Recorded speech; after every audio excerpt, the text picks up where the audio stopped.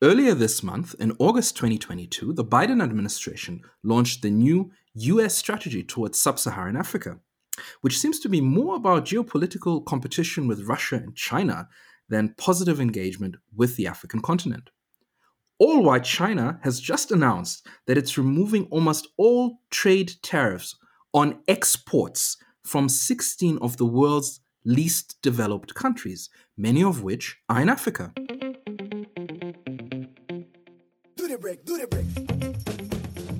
I'm Amadeus Musumali, and together with Mika Erschkok, we discuss trade and great power politics in Africa in this episode of The Crane, an Africa-China podcast.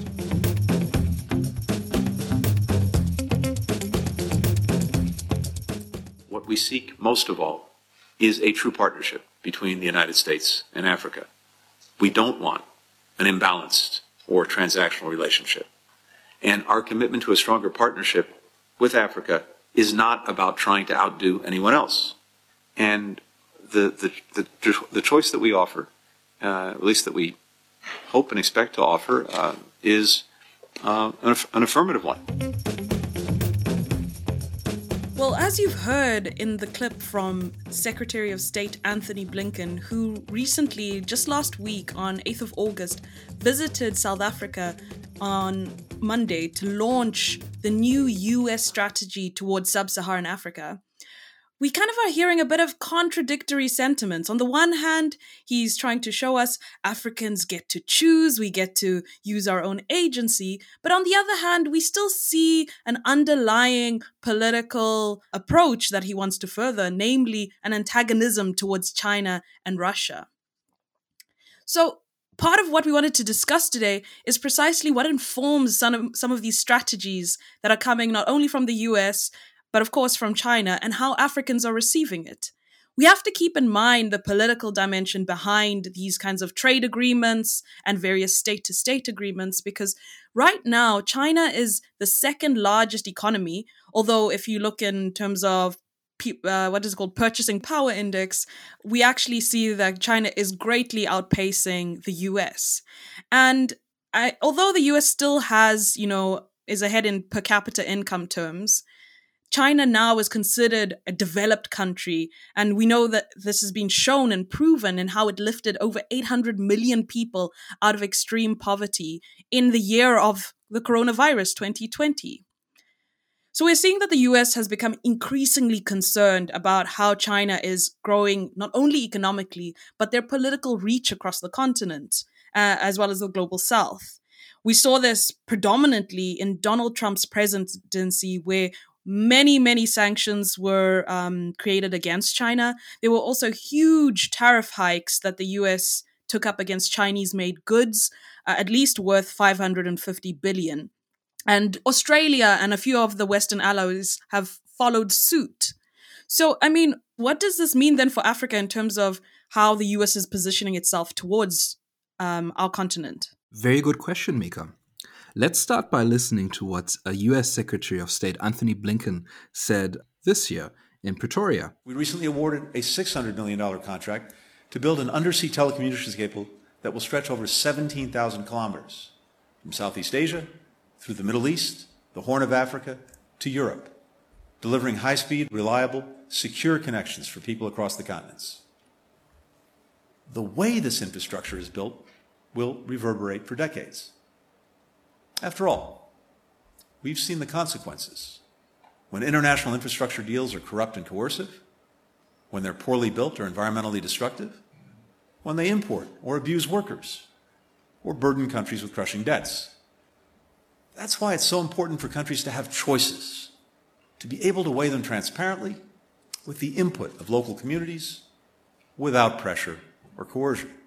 Now, it looks like the Biden administration insists it's not focused on geopolitical rivalry and competition with Russia and China in Africa, but its new document outlining its policy in sub-Saharan Africa going forward is full of references to Russia and China. Here are some selected highlights I would like to read for you. From the document, US allies and partners in Europe, the Middle East, and the Indo-Pacific increasingly regard Africa as integral to their national security, and many are committed to working with the United States to advance high standards, value-driven, and transparent investment, as well as addressing political and security crises. The People's Republic of China, PRC, by contrast, according to the document, sees the region as an important arena to challenge the rules-based international order, advance its own narrow commercial and geopolitical interests, undermine transparency and openness, and weaken US relations with African peoples and governments. Russia views this region as a permissive environment for parastatals and private military companies, often fomenting instability for strategic and financial benefit. Russia uses its security and economic ties as well as disinformation to undercut Africans' principled opposition to Russia's further invasion of the Ukraine and related to human rights abuses. So this is from the document. I have one more quote from it that kind of gives you a gist about what this is really all about. In line with the 2022 National Defense Strategy, the Department of Defense will engage with African partners to expose and highlight the risks of negative PRC and Russian activities in Africa. So, just looking at some selected quotes from this policy document itself, it seems the main driver and motivation of the US Africa policy going forward will be Russia and China, and not actual engagement with African people on issues that concern us, that are priorities to us. And I just want to say that I think what also should be highlighted is the position in 2021 is very much, the cautionary tale of China and Africa versus this kind of total flip, which indicates to many of us a bit of a scramble where they're saying, no, actually, don't worry about what we said last year. You guys get to choose. So clearly their policy is almost entirely informed by China and others' presence on the African continent.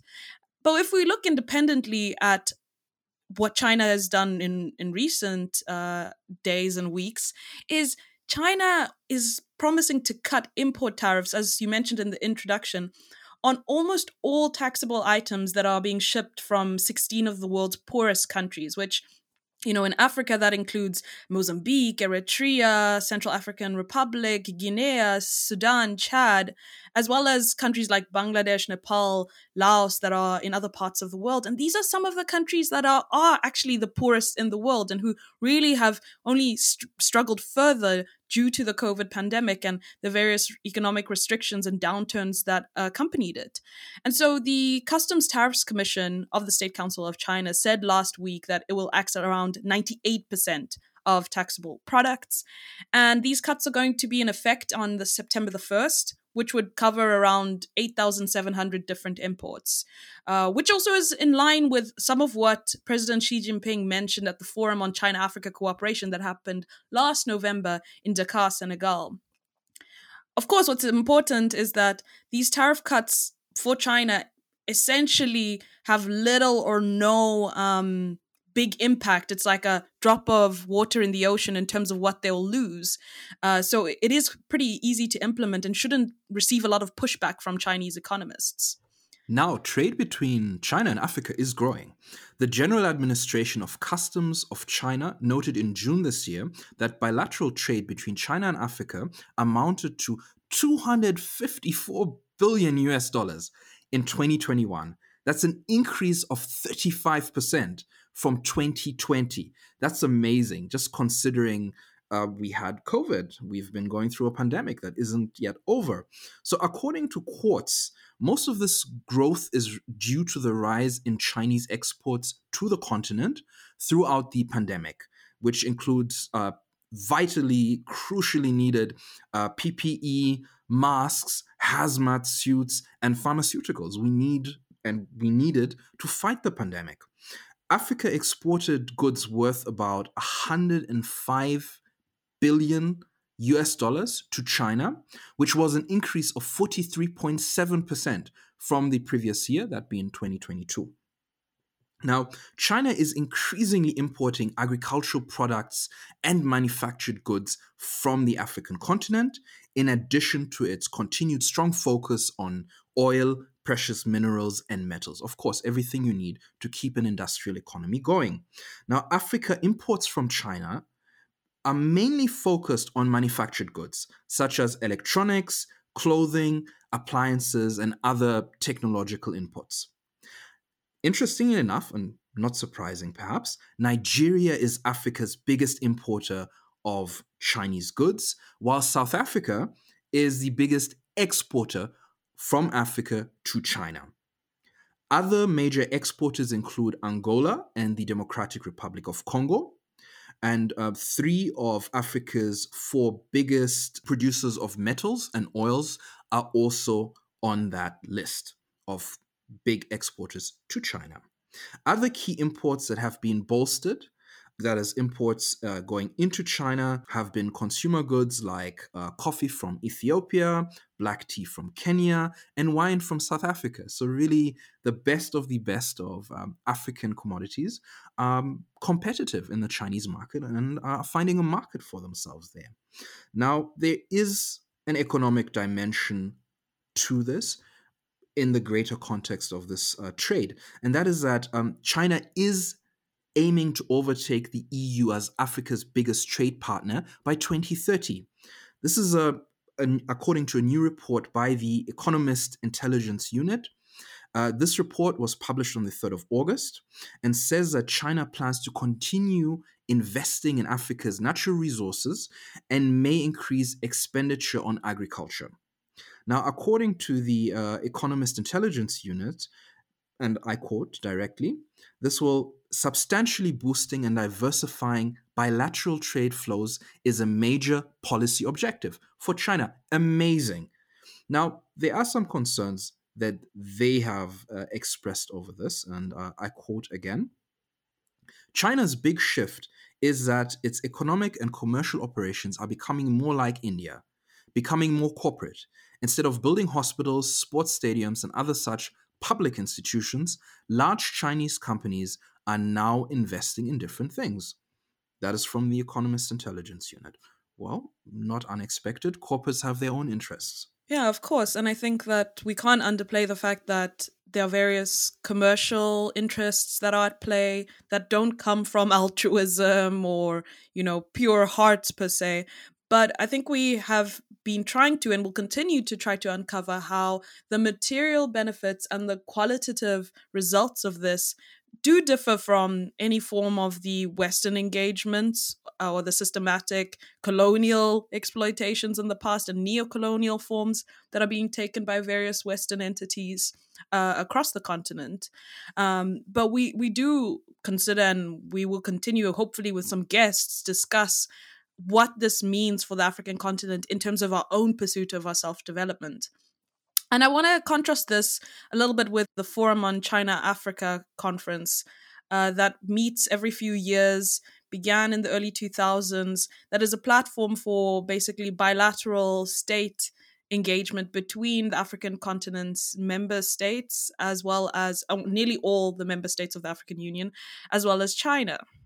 So, FOCAC has become a really, I think, important space, and we've seen, and we're raising this because we want to contrast this to certain, very strict commercial interests on the African continent, is that the Chinese state does have an interest in participating economically. But as we've seen with this recent cut in tariffs, the kind of trade promotion program it has does have a political underlying, that there is an assistance and a direction towards poorer countries, less developed countries, which for us is a political goal in itself. How do we develop our most underdeveloped countries? And some of the things that were raised last year, that now, of course, we're only going to see in the next couple of years how these agreements come to play. But the basic 5 areas around trade that were promoted during the FOCAC agreement in November 2021 was, 1, to create green lanes for African agricultural exports to China. And this would basically speed up the inspection and quarantine processes. It would increase the scope of products that enjoy the zero tariff treatment, as now we're seeing with least developed countries. that do have diplomatic relationships with China, which will be another conversation another day. Two is that there was going to be a bid to reach around $300 billion in total imports from Africa in the next year, which we're seeing it near, as Amadeus explained, some of those finances or those economics. The third was that China. Mika, sorry to barge in, but I have a question here. So China has actually pledged, it has set a target for itself to import 300 billion US dollars Yeah. worth of African products. How many products has the US and the EU pledged to import from Africa? That is unknown to me. Do you know? That is unknown to me, but I don't think that there's this dollar figure per I have no se. clue. I don't think there's a dollar figure, but maybe we can link something in the bio with that exact information or tweet it out when we share this podcast.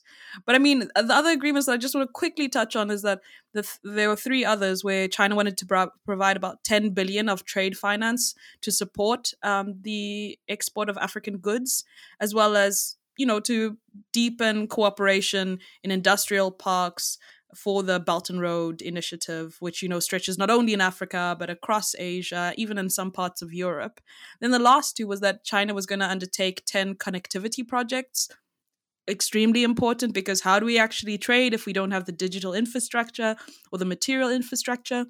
And lastly, they were going to form an expert group on economic cooperation with the African Continental Free Trade Area, which basically started to be active about 2 years ago, and we still are yet to see it fully reap the kind of rewards it projected to. So, I mean, all of this, again, we're a bit stats heavy today, but it's to say that these are the kinds of things that are on the table. But I would like to say, from the African perspective, because I think this is what we're trying to do in most of our sessions, is to raise the question of African agency and our ability to intervene, and not only in these agreements, but in the geopolitical world of today. Is that I was actually at the FOCAC meeting in November with a colleague of mine, and what was really remarkable or kind of stood out to us and was a bit disappointing, to be honest, was the kind of African engagement. It felt very one-sided, not necessarily, I think, because of China or what China proposed. They came with certain propositions. African leaders accepted it.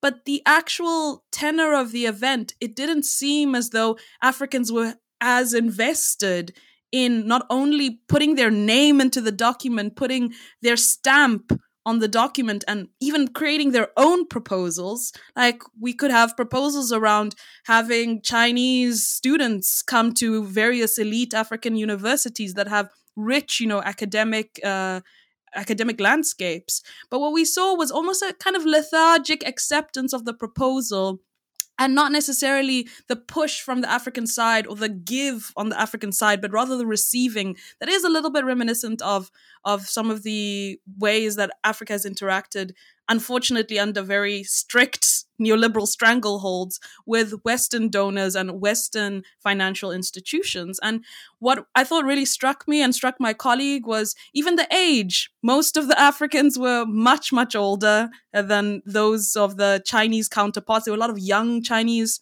delegates who were participating. They also had a hybrid event where they were also having a business forum at the same time. And in the business forum, it also felt like a lot of the energies and proposals were coming from the Chinese side, when we know we have a continent of over 1 billion people who are extremely young. That could have been an opportunity to present young entrepreneurs and the kind of young entrepreneurial ventures, even from a most liberal perspective, that could help and assist and advance the continent's development. So we were a little bit disappointed at the lack of creativity coming from our own leaders who represented Africa. And it was most striking when, in the Chinese president Xi Jinping's closing remarks at the 8th Ministerial Conference of the FOCAC, he chose to utter some words that were initially said by the first Senegalese president and a pioneer of the anti-colonial struggles, Leopold Senghor. So he quoted, and I want to quote Leopold Senghor's words, where he finished his speech saying, let us answer present at the rebirth of the world. And for Senghor, this was a call for Africans to advance their struggles on their own terms and be ready as we start to transform the world from the colonial situation to hopefully a liberated, independent situation. And it just struck me in that moment because that's exactly what we are doing in our different social movements is we're trying to be present and answer present as we are changing and shaping a different world based on different economic, political, and social relationships based on people and their needs, not profits. So I think, Amadeus, going forward, it will be interesting to see how African leaders show that presence and show that initiative when they are embarking on these kinds of bilateral and trade and various forms of engagement, not only with China, but as we saw from Naledi Pandor, who maybe we can give a clip at the end of this, where she was saying that, we want to act on our own accord. We don't want to get caught up in the conflict. So maybe we can play that clip now. Let's go for it. Countries are free to establish relationships with different countries. African countries that wish to relate to China, let them do so, whatever the particular form of relationships would be. We can't be made party to a conflict between China and the United States of America. And I may say it does cause instability for all of us because it affects the global economic system.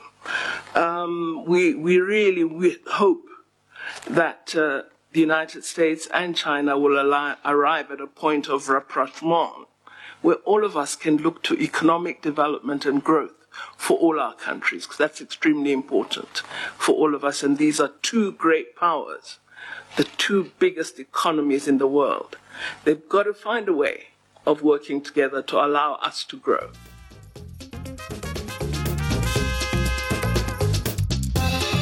And that is South African Minister for International Relations, Naledi Pandor, closing this episode of The Crane, an Africa-China podcast. Please follow us on your favorite social media platform. We are on Twitter, Instagram, TikTok, and YouTube under Dongsheng News, one word. And don't forget to rate and review us wherever you listen to podcasts. It helps with the algorithm and it helps more people like you discover this podcast. Thank you very much for listening in. Until next time. See ya.